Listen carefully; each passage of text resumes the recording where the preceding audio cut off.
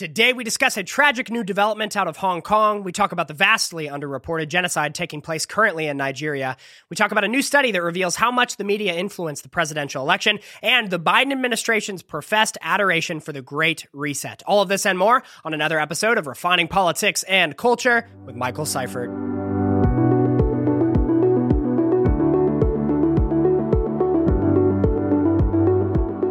All right, everyone, welcome back to another episode of Refining Politics and Culture, where we explore what it looks like together to have vitally important political, cultural, and faith conversations, all with the ultimate goal of exuding truth and love, conviction and grace in our discourse. Happy Friday.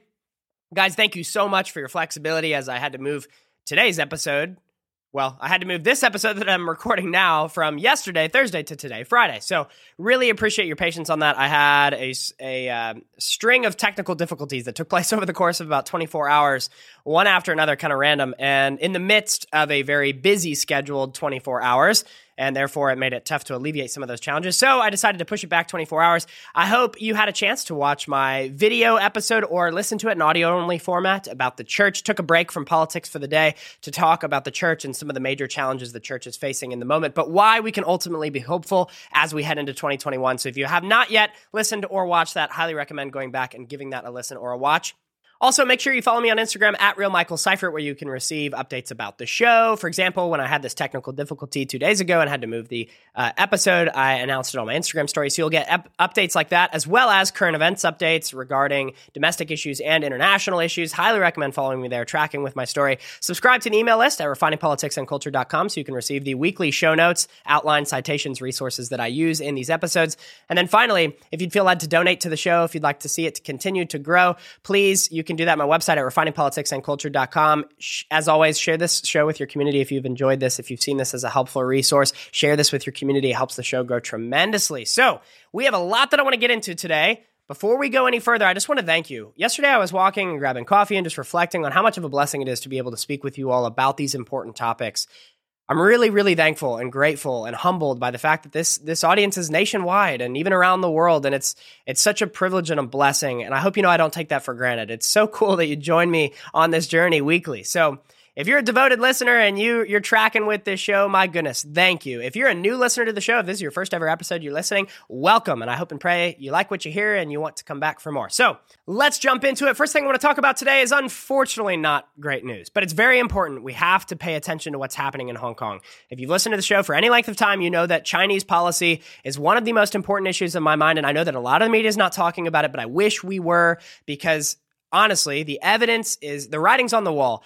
The most pertinent and dangerous threat to the world at large is China and Chinese aggression, especially over their localized region, over Hong Kong and over Taiwan. They say that they're okay with freedom in those two regions, yet Beijing clearly communicates with their actions a very different message. They've completely stripped Hong Kong of any freedoms over the last year with the security law this summer, and we've already seen the disastrous effects of this. And if you think that it'll just stay localized, that's a mistake.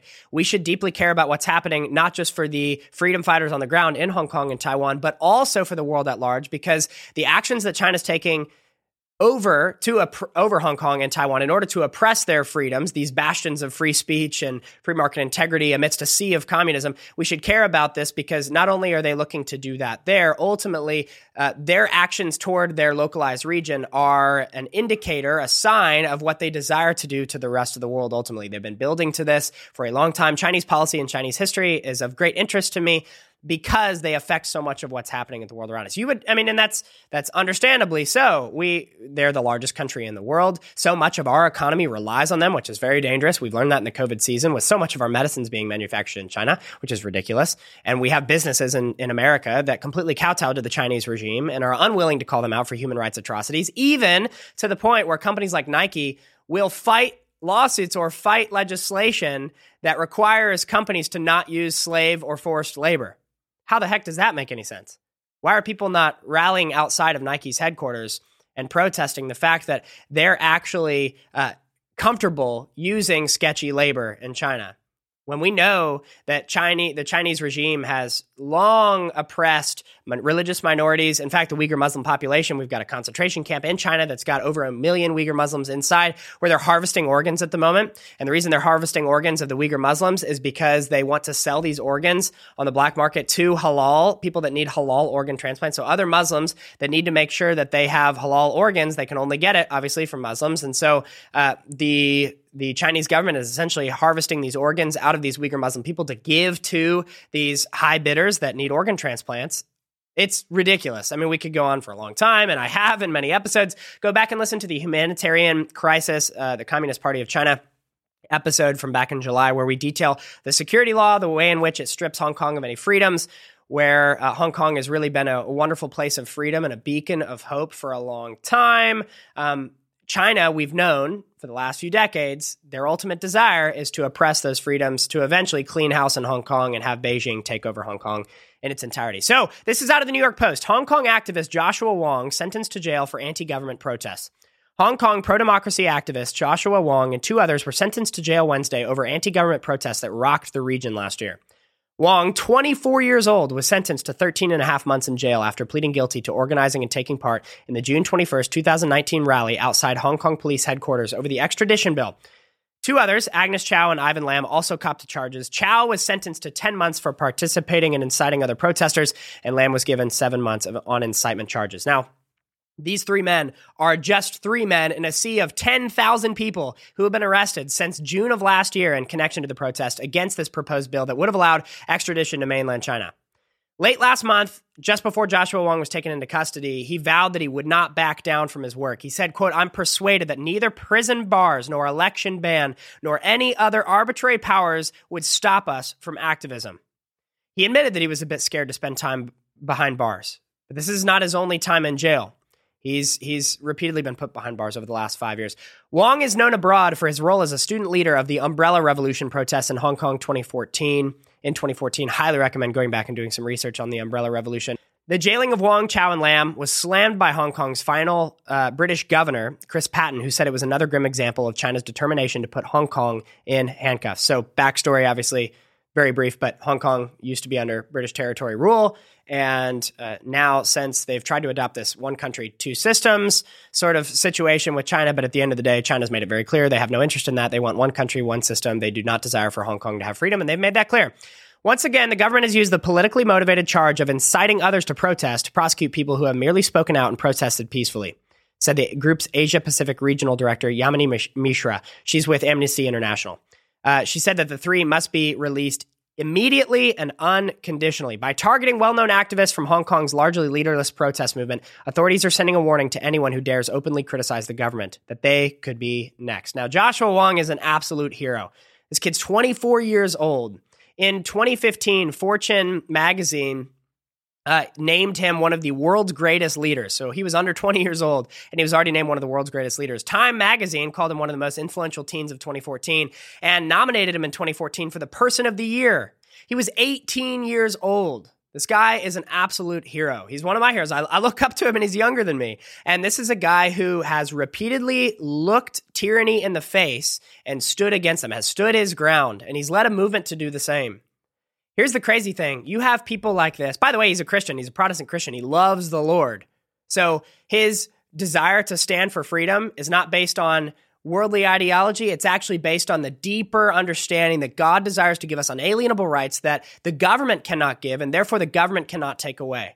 This is a man at 24 years old who understands what so many people live their entire lives never understanding, that God is the one that gives rights. Therefore, the government cannot give rights, and therefore the government cannot take them away.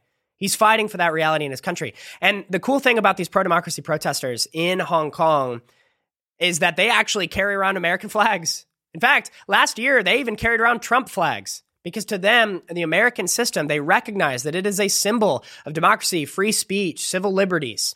So in Hong Kong, picture this. You have a bunch of young people that are standing up for democracy, desiring for a system in their nation that is more like the American way and a system that really embraces the values that America does. Meanwhile, in the United States, you have a bunch of social justice warriors that are 18 years old. They go off to liberal arts colleges. They get indoctrinated by postmodernists and Marxists, and then they want to burn down the United States, essentially.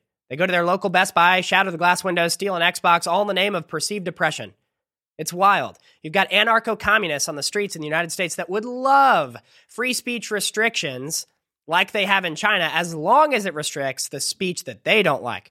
As long as it restricts Judeo-Christian values-centered speech or Christian speech or conservative speech, they love free speech restrictions. They just want it on their terms. Meanwhile, these Hong Kong pro-democracy protesters understand that any level of free speech restrictions is immoral because ultimately you're then giving the government the power to dictate what speech is acceptable and what speech is unacceptable. And absolute power absolutely corrupts. And so if you give the government absolute power, expect for your rights to be taken away, for the government institution that's giving those rights to ultimately become corrupt because they are not God. Government cannot create rights in a moral way because government is not God. Only God is the perfect figure of morality. Therefore, we should only trust God to dictate what's a right and what is not, what is good and what is evil. That is something that the God of the universe, Jesus Christ, as Christians, we believe this. It's core to our message of the gospel. He is the absolute truth, the way, the truth, and the life. He's the one that creates right and wrong. Government cannot do it. Therefore, government's goal, like the founders understood, is simply to protect what God has already ordained right and wrong, absolute morality. The pro-democracy protesters in Hong Kong understand this. The United States pro-communism protesters do not understand this.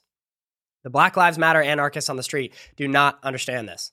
And I'm not saying that everyone that marched for Black Lives Matter is an anarchist, but I am saying that the ones that are the loudest, that are causing the destructions on our streets, certainly are communists or anarcho-communists. They desire for the United States to burn. They hate every bit of American values, and they desire for a complete do-over. So I propose a trade. I think that we should give China all of our communist protesters, and we will take all of the pro-democracy protesters from Hong Kong, and we will invite them to the United States to be citizens. I think that is a very fair trade. I think it would make everyone happy. It would give everyone a taste of what they are seemingly desiring, and hopefully it would wake up some minds of our youth here, social justice warriors in the United States, to realize how good they have it in the United States. Far too many people take this great country for granted. Far too many people do. We are not perfect. We never have been. But my goodness, I've been to a lot of places. I've been to a lot of countries. The world is a wonderful place, but the United States is special.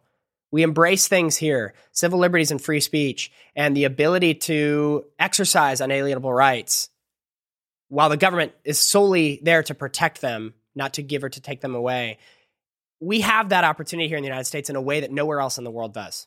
So that's the update on Hong Kong. I will keep you all in the loop, and we'll continue to speak about all the different ways in which we're seeing the ugly side effects of this Hong Kong security law as it's rolling out and being implemented. And we'll continue to watch all the ways in which China exerts their oppressive authority over the localized region and why we should pay attention for the world at large.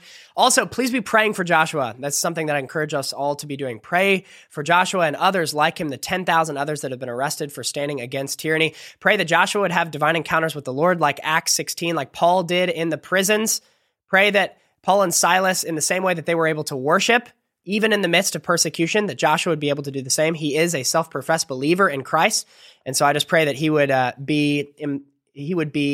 his arms would be kept high in praise to the Lord, even amidst the extreme hardship that he is facing at the moment. So next thing I want to do is I want to talk to you about an also heartbreaking story. Sorry, guys, I don't mean to be depressing at the middle or at the beginning of this episode, but these are really important stories that the media is largely keeping us in the dark on, and I think it's important that we bring this out into the light. Nigeria's Christians have become the target of genocide as international community remains silent. Human rights advocates lament that genocide against Christians is only worsening. So here's a statement that you do not hear often, but it's the absolute truth. And every study that's been conducted on this will reiterate this as well. Christians are the most persecuted religious group in the United States, or in the world, not the United States, in the world. Christians are the most persecuted religious group. We don't talk about it. Our media, our secular media in the United States does not like to reiterate that reality, but that is exactly what's happening. So I want to read you the story out of Nigeria. This has been taking place for years, and it's only getting worse. The religious persecution of Christians in Nigeria is teetering on genocide. Religious leaders and foreign policy analysts caution in a desperate bid for the international community to take urgent action. The Reverend Johnny Moore, co-author of the new book, The Next Jihad, Stop the Christian Genocide in Africa, told Fox News that Christian communities have been decimated by terrorists in parts of Nigeria, and most of the persecution happening is in the shadows. Thousands of churches have been torched, children massacred, pastors beheaded, and homes and fields set ablaze by the tens of thousands, with people being targeted for their Christian faith alone.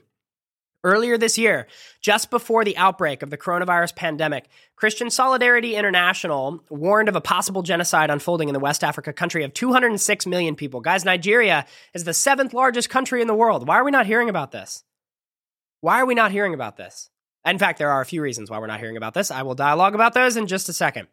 The warning underscored that the, quote, conditions for genocide exist in Nigeria, with Christians, nonviolent Muslims, and adherents of tribal religions being particularly vulnerable, and called on the permanent members of the UN Security Council to take heed. But unfortunately, the cry fell on deaf ears, and as the pandemic has gripped the already fragile state, the level of persecution has been documented. It's only getting worse. So there are some heartbreaking statistics that exemplify this reality. More than 1,200 Nigerian Christians are estimated to have been slaughtered in the first 6 months of 2020, and in excess of 11,000 murdered over the past 5 years, with scores still unaccounted for. International Christian Concern points out that the figures are likely far greater, with upwards of 50 to 70,000 Christians dead over the past decade. In the first half of 2020, there were only 6 days that did not have a violent incident caused by extremist groups. ICC's president, Jeff King, said at least 400 violent attacks took place, meaning that there was an average of 2 violent events every day throughout those months.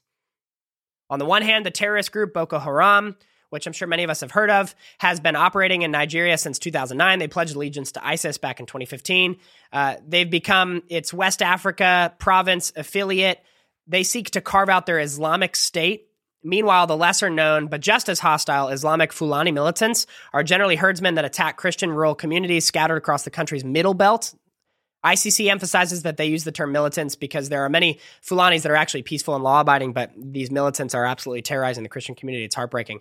Nigeria is comprised almost equally of Christians and Muslims, with Islam the preeminent faith in the nation's north and Christianity that dominates the south.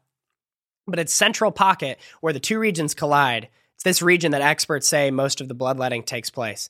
COVID-19 lockdowns have only increased the vulnerability of Nigerian Christians, noted Didi Lawgason, who's the executive director of Save the Persecuted Christians.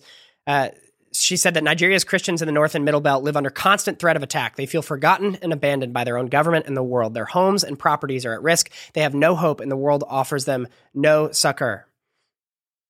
Just a few examples, guys. Earlier this month, local news reported that Fulani militiamen had overrun more than 100 Christian villages spanning several counties just days after killing at least 3 Christians. Last month alone, a string of different reports pointed to the militants kidnapping Christian women and a pastor, dismembering a young Catholic man with machetes, ambushing and wounding church security guards, shooting a Christian woman as she slept. In September, reports also emerged of the butchering of church leaders and brazen assaults of several children as young as 6. Along with dozens being fatally stabbed in a sleepy village when more than 100 stormed Christian-run agriculture fields. Yet, this is documented to be a mere tiny tip of the iceberg. And you may be asking yourself the same question I'm asking myself. Why is the media not talking about this? This is the 7th largest country in the world, a genocide taking place. 206 million people in this country. This is a massive country. England does not even make the top 20 largest countries in the world, and yet we know more about Prince Harry's diet than we do about this genocide taking place. We know more about Justin Trudeau, the Prime Minister of Canada's thoughts on the climate than we do about these thousands of people that are being systemically murdered because of their religious beliefs. How is that okay? How does that make any sense? Well, here's the 4 reasons that I see that are kind of the primary reasons that the media do not cover stories like this. Number 1, it's in Africa. Africa is the most underreported continent on the planet. There's a long history of journalists basically overlooking what takes place in Africa. It's a massive continent, major population, has one of the most diverse regions in the world, yet for some reason Africa is just viewed as this monolith that we largely don't talk about. There's mission trips that go there, and you'll hear the occasional story, but for how much is truly happening on the ground in Africa, in this continent, with all the different economies that are intertwined together, with the multiple civil wars that are going on at the same time, with the different industries that have a great impact on the world around them, you'd think that Africa would be in the spotlight a lot more often, and yet it's just not. So that's the first reason, is that for whatever reason, Africa has been historically very underreported. It's been seen as just this kind of continent that's out there, out of sight, out of mind. We don't pay much attention to it, and that's really a problem that I wish would change in our media establishment. The second reason is that these atrocities are happening to Christians. As I perceive the media in our country and across the West at large, the media is very attentive when there are instances of persecution happening to religious minorities. So if a Muslim or a Buddhist is being persecuted, the media shoots off sirens and flares, and they are very attentive to what's taking place. When the Christians are persecuted, when people are persecuted for holding Judeo-Christian values, the media is silent. They don't say a word. Because there's a deep-seated contempt for Christians among the secular media in the United States. I don't know if it's ignorance or if it's deliberate animosity all the time, but what I do know is that as we look around and as we judge the fruit from the tree, we see that the tree largely is ignorant of what's taking place to the atrocity of Christians. And like I mentioned, Christians are the most persecuted religious group in the entire world, but the media won't talk about it. There are atrocities happening to Christians across the globe, and yet, largely, people are unaware of what's happening. So praying for these groups in Nigeria, praying for these groups around the world that are standing strong in their faith, even when it literally means life or death. And the third reason is because the violence that's taking place is taking place at the hands of Muslim militants. The media only wants to report stories where the Muslims are the victims. They never want to touch stories where the Muslims are actually the oppressors. And I'm not at all making the case that every Muslim is in line with this way of thinking. I'm not trying to say that at all. What I am saying is that currently the violence that's taking place in Nigeria is taking place at the hands of Muslims. The media is not touching it. Yet, if there's one instance of persecution or someone is hurt by a microaggression in the United States, if that victim is a Muslim, the media jumps on it. It makes national coverage. Yet, you've got a genocide taking place in Nigeria. The media doesn't touch it. And that falls right in line with how the media has acted over the last 10, 15, 20 years in our country. I wish the media said no religious persecution is okay, of any religion. And so we are going to do whatever we can to shine a spotlight on any instance and where that's happening, because that does not line up with the freedom of religion. That does not line up with civil liberties being prioritized, with human rights being prioritized. And as journalists, your goal and your role should be to expose injustices taking place, because injustice anywhere is a threat to justice everywhere. But when you are selectively cherry picking what you want to cover and what you don't, it actually makes it look like the media doesn't care too much about actual injustices. They just care about choosing and upholding a political narrative. And the fourth reason, and this is sort of a combination of all of the three that I've covered so far, the media wants you mad at certain groups and unaware of the atrocities of others. So the media in the United States, the secular media, the progressive media especially, loves to criticize white Christian males. That is their group of target. All of the problems in the United States can be led back or can be traced back to white Christian males. And if we can just deal with those white Christian, especially the Protestant conservative males, we will solve all the nation's problems. Racism will be ended. Injustices will be ended. The world will be healed. It's just those pesky white Christian males. And if we can get rid of them, if we can deal with them, and by the way, the media's actually been very vocal about this. They used to kind of hide it. Now they're out in the open about these beliefs. If we can get rid of them, then we will solve all the problems. So when you have Christians in another country being persecuted, when they're happening at the hands of a group that they don't like to talk about, when you've got all these factors combined, it doesn't paint the narrative that they want it to paint. So the media really wants you angry in order to accomplish their goals, their political goals, at a certain group. And when something happens that doesn't fit that narrative, that would actually make you angry at a different group, they don't report it. Because again, in order for the Democrats to remain on their messaging in tandem with the media, they have to keep up this rhetoric that the white Christian males, the cis white Christian males, are the ones causing the destruction. It's not these other groups. Those are the victim groups. So keep focusing on those pesky white Christian males. So those are the four reasons the media didn't cover it. I think it's a shame, like for all the reasons I just mentioned, because the world needs to hear about these atrocities taking place. I'm praying for these groups on the ground in Nigeria. And it's really hard to even have to read headlines like this and read stories like this and imagine what it's like being on the ground there. But we know God rewards those that serve him unto the very end, that serve him. And in the midst of persecution, he says, blessed are those that are persecuted because of him. And so we know that God is rewarding these people that are standing up for their faith, even in the face of persecution. He is giving them a reward of his love and his presence and his eternal presence in life and life abundantly for all of eternity. And so I admire the faith of these Nigerian Christians that refuse to turn their back on Christ, even when it means everything is on the line. I have so much to learn from people like that. My Christianity is far too comfortable here in the United States. I'm thankful that we have the freedom of religion here. And stories like this just make me recognize how much I can often take it for granted. So So grateful for that. It also inspires me to fight to preserve the freedom of religion we have in the United States and to not even give an inch to letting that give up or to giving that up. We cannot give an inch. We have to keep America the land of religious freedom. And then hopefully the world continues to learn from us and we can spread these values in other places as well. So speaking of the media, I want to transition a bit and I want to talk about the election. Obviously, on Tuesday, I covered a lot of examples of election fraud. More and more is coming out even over the last 48 hours. And we're going to talk again next week, give an update on where everything stands, because a lot's taken place in Georgia over the last 2 days. A lot's taken place in Arizona. You have a lot of advancements in how some of these hearings have actually exposed a lot of what's taking place.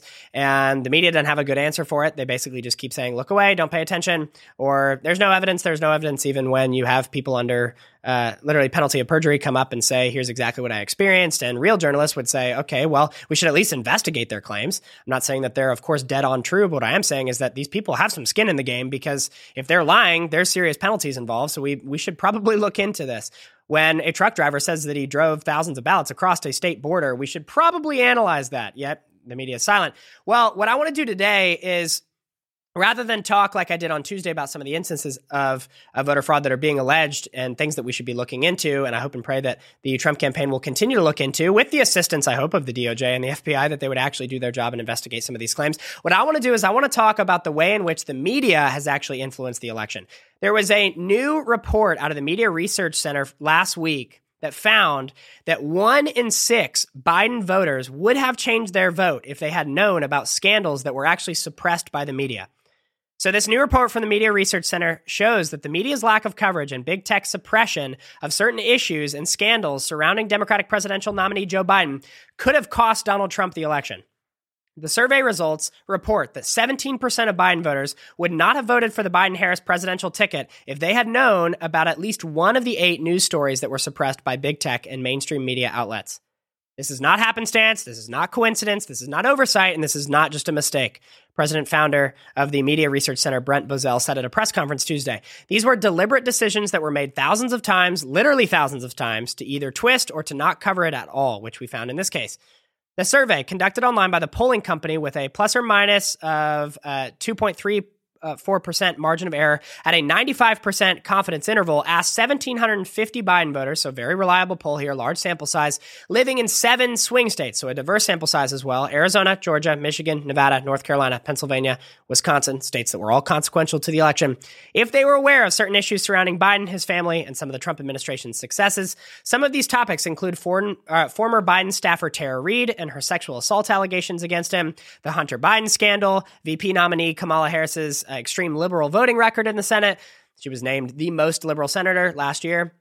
The U.S.'s economic jump in the third quarter, millions of jobs added, America's energy independence. So they also polled on some of these issues that were Trump wins that the media ignored. Operation Warp Speed successes, Trump's facilitation of multiple peace deals in the Middle East. So they asked the sample size, did you hear about these things? If you didn't. So would they have influenced your vote? Either way. So here's another quote from Bozell. He says, the media can talk all day long about Donald Trump and about things that he's doing wrong. It is absolutely unequivocal, the evidence, that it was the national news media that deliberately, and I underscore deliberately, made it a point not to tell the public about these stories that nobody can question weren't important stories. We showed that they covered it up, and now we're showing the evidence that it could potentially cost Donald Trump the election. Over a quarter of Biden voters said they did not know Senator Harris had the most liberal voting record in the Senate in 2019, and nearly half of all Biden voters polled, 49%, said they were unaware of the U.S.'s remarkable economic recovery in the third quarter, doubling the previous record. 1 in 6 Biden voters polled, 17%, said they would have changed their vote had they been aware of these 2 stories. 17% across 7 states and a diverse sample pool. The report also found that without even voting for Trump and simply refusing to vote for Biden, so let's say that somebody said, well, this would have changed my mind, but I still wouldn't have voted for Trump, but I at least wouldn't have voted for Biden.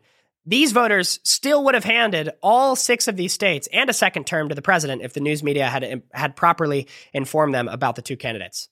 Each swing state surveyed also produced high numbers of Biden voters who would have defected if they had known the full story.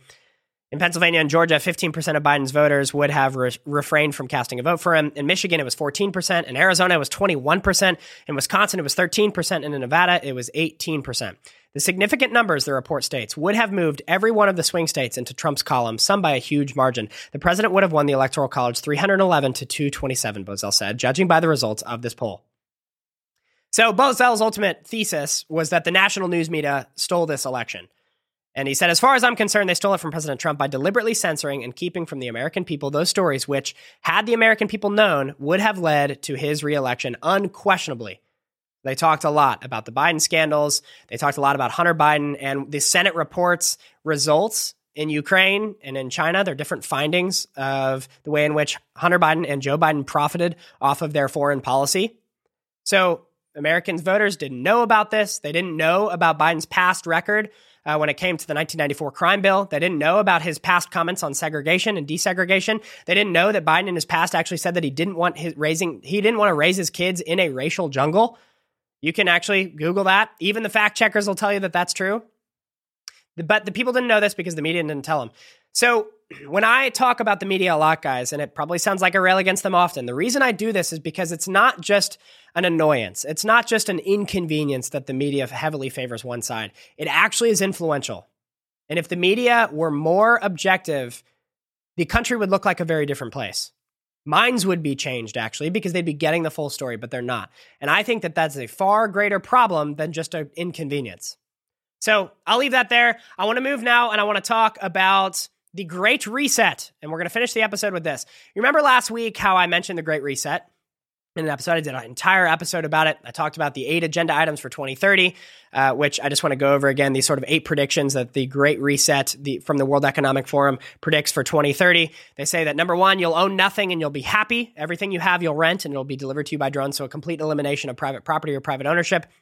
The U.S. won't be the world's leading superpower. A handful of countries will dominate, largely at China's really direction. You won't die waiting for an organ donor. We won't transplant organs. We'll just print new ones instead. So that involves a lot of ethical questions around stem cell research and fetal tissue research and all these different things. Number 4, you'll eat much less meat. It'll be an occasional treat, not a staple for the good of our environment and for your health. So they're basically trying to move away from eating meat and from meat production as a whole. No, thank you. 1 billion people will be displaced by climate change. And ultimately, the reason that they push this one is because it will push for more immigration and more refugees. It'll lead to a decrease in border patrol. It'll lead to a decrease in sovereign countries and an increase of globalization. Polluters will have to pay to emit carbon dioxide. There'll be a global price on carbon in order to make fossil fuels history, even though the science does not back that up, even though many of these people say, oh, we want a clean environment, and then yet they refuse the cleanest form of energy that's also the most efficient, which is nuclear energy. They will focus on space survival, not just travel. So the goal will be to colonize other planets like Mars and to focus on living long terms in space. And then finally, Western values will be pushed to the breaking point, which has really been the goal all along.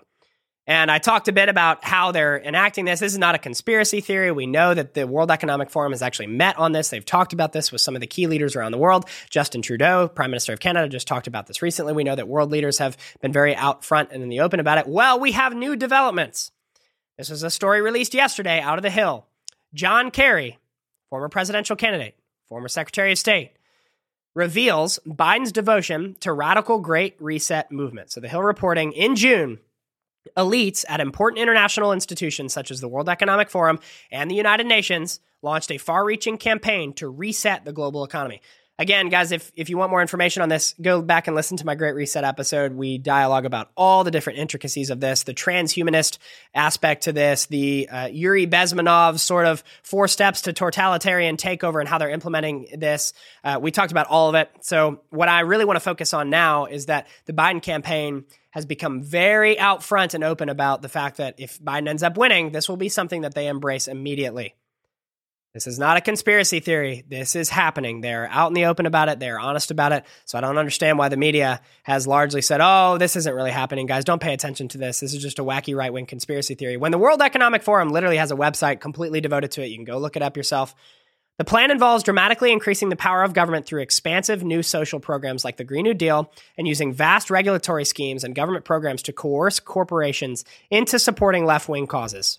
2 justifications for the proposal are the COVID-19 pandemic, which is the short-term justification, and then the so-called climate crisis caused by global warming, which is the long-term justification. According to the Great Reset supporters, the plan would fundamentally transform much of society, and as the World Economic Forum head Klaus Schwab wrote back in June, the world must act jointly and swiftly to revamp all aspects of our societies and our economies, from education to social contracts, working conditions. Every country from the United States to China must participate, and every industry, from oil and gas to tech, must be transformed. In short, we need a great reset of capitalism. So we know that the Great Reset's been backed by these influential leaders, activists, academics, institutions. In addition to the World Economic Forum and the United Nations, the Great Reset movement counts among its supporters the International Monetary Fund, heads of state, Greenpeace, CEOs and presidents of large corporations, financial institutions such as Microsoft, MasterCard.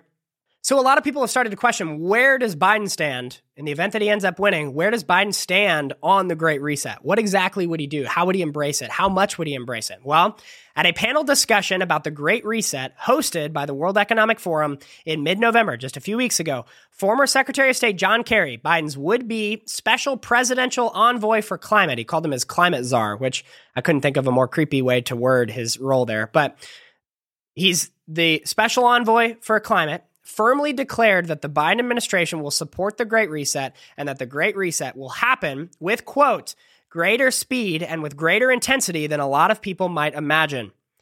When asked by panel host Borg Brende whether the World Economic Forum and the other Great Reset supporters are, quote, expecting too much too soon from the new president, or is he going to deliver first day on this topic, Kerry responded, the answer to your question is no, you're not expecting too much. And yes, the Great Reset will happen.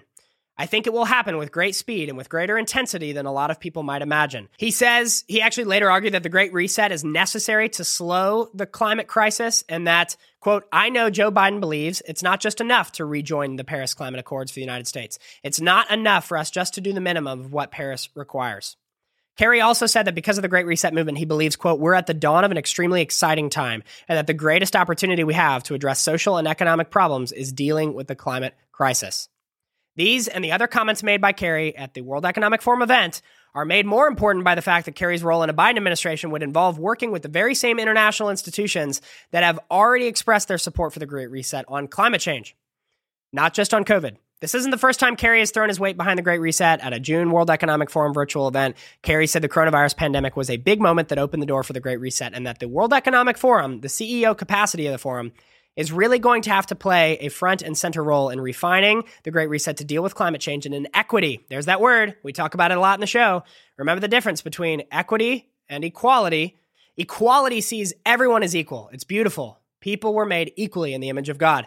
Equity, striving for equity, what our culture means when they say that today, is this whole Animal Farm style messaging of some people are more equal than other people, so they deserve special treatment. It's a very affirmative action mindset. So when the Great Reset is striving for equity to fix or correct inequities, that's exactly what they mean. They want that Animal Farm style life. And if you've never read The Animal Farm, by the way, I highly recommend going back and reading that book. It's a book that a lot of us sort of read in middle school and skimmed through and then haven't picked back up since. But my goodness, it's an easy read, it's quick, and it is very enlightening to what's taking place currently. The evidence is now crystal clear about Biden's connection to the Great Reset. He, John Kerry, and the rest of the Biden administration are planning to bring the Great Reset to the United States. And if they're successful, the country will never be the same. So hearing all that, guys, again, I recommend going back and listening to that Great Reset through that lens, that the potentially incoming administration, if he wins, has professed that this is something that they will pursue. And the reality is, whether or not Biden does win, let's say that Trump pulls off a miracle and does win, we know now that the world is wanting to go this direction. And Trump has really been the bodyguard against that. He's made it very clear he's not into the globalism. He's not into the Paris Climate Accords. He recognizes that they're disastrous, that all they do is hurt the American economy while helping China. So, my goodness, regardless of how you feel about the guy, one thing is absolutely certain. He has stood against globalism and has fought for Americans to be able to make decisions and to become energy independent and for free will to be protected in a way that virtually no other world leader is seemingly willing to do right now on the global stage. But so regardless of what happens in the election and what ends up happening on January 20th, it's important that we understand the Great Reset. It's important that we look into this because more and more global players are starting to profess their love for this grand utopian sort of vision for where the world goes over the next decade. Now, One quick pause before I move into the last little article I want to read you here. I think it's very funny that John Kerry is the guy that's supposed to be like our climate savior when he owns multiple homes, a $12 million home on the beach, flies in private jets all over the place. I just think that that's very humorous, but I digress. Final thing I want to read you. This is out of Market Watch, and this is a piece that really just loops all of this together here and only exemplifies the coronavirus / climate change connection. So this is out of Market Watch, a major economic publication. We need to act boldly now if we are to avoid economy-wide lockdowns due to halt climate change. We are approaching a tipping point on climate change when protecting the future of civilization will require dramatic interventions. So this is out of London. As COVID-19 spread earlier this year, governments introduced lockdowns in order to prevent a public health emergency from spinning out of control. In the near future, the world may need to resort to lockdowns again, this time to tackle a climate emergency. So this is written by someone who has a great deal of, is very fond of the Great Reset and really loves the idea of lockdowns to, as long as it benefits them politically and their political agenda. Shifting Arctic ice, raging wildfires in western U.S. states and elsewhere, which, by the way, nobody ever wants to talk about this, but in my episode, the religion of radical environmentalism, I clearly outlined that all of the data and science has shown that our wildfires in California are more due to faulty electrical equipment that is old enough in some instances to be placed on the National Historic Registry than it has to do with any sort of climate emergency. But they don't want to talk about this. It's easier to just blame everything on climate change. They also include in their methane leaks in the North Sea. They say that these are all warning signs that we are approaching a tipping point on climate change, when protecting the future of civilization will require dramatic interventions. Last statement. Avoiding this scenario will require a green economic transformation and thus a radical overhaul of corporate governance, finance, policy, and energy systems. Under a climate lockdown, governments would limit private vehicle use, ban consumption of red meat, and impose extreme energy-saving measures, while fossil fuel companies would have to stop drilling. To avoid such a scenario, we must overhaul our economic structures and do capitalism differently. So this author is making the case that the Great Reset is making. The COVID-19 season has taught us what's possible. It's taught us what we need to change. We've learned about lockdowns, and Americans have just willingly gone along with it. So what if we use lockdowns for all the other things that we label emergencies? If we really believe that the world is about to implode in 20 years due to climate change, why don't we use these dire measures like lockdowns to halt climate change? We'll actually use the government to limit the amount that you can drive your car. We'll use the government to ban how much steak you can eat. These lockdowns, look at how much they've enlightened us to realize what people will actually go along with if they believe that there's emergency at hand.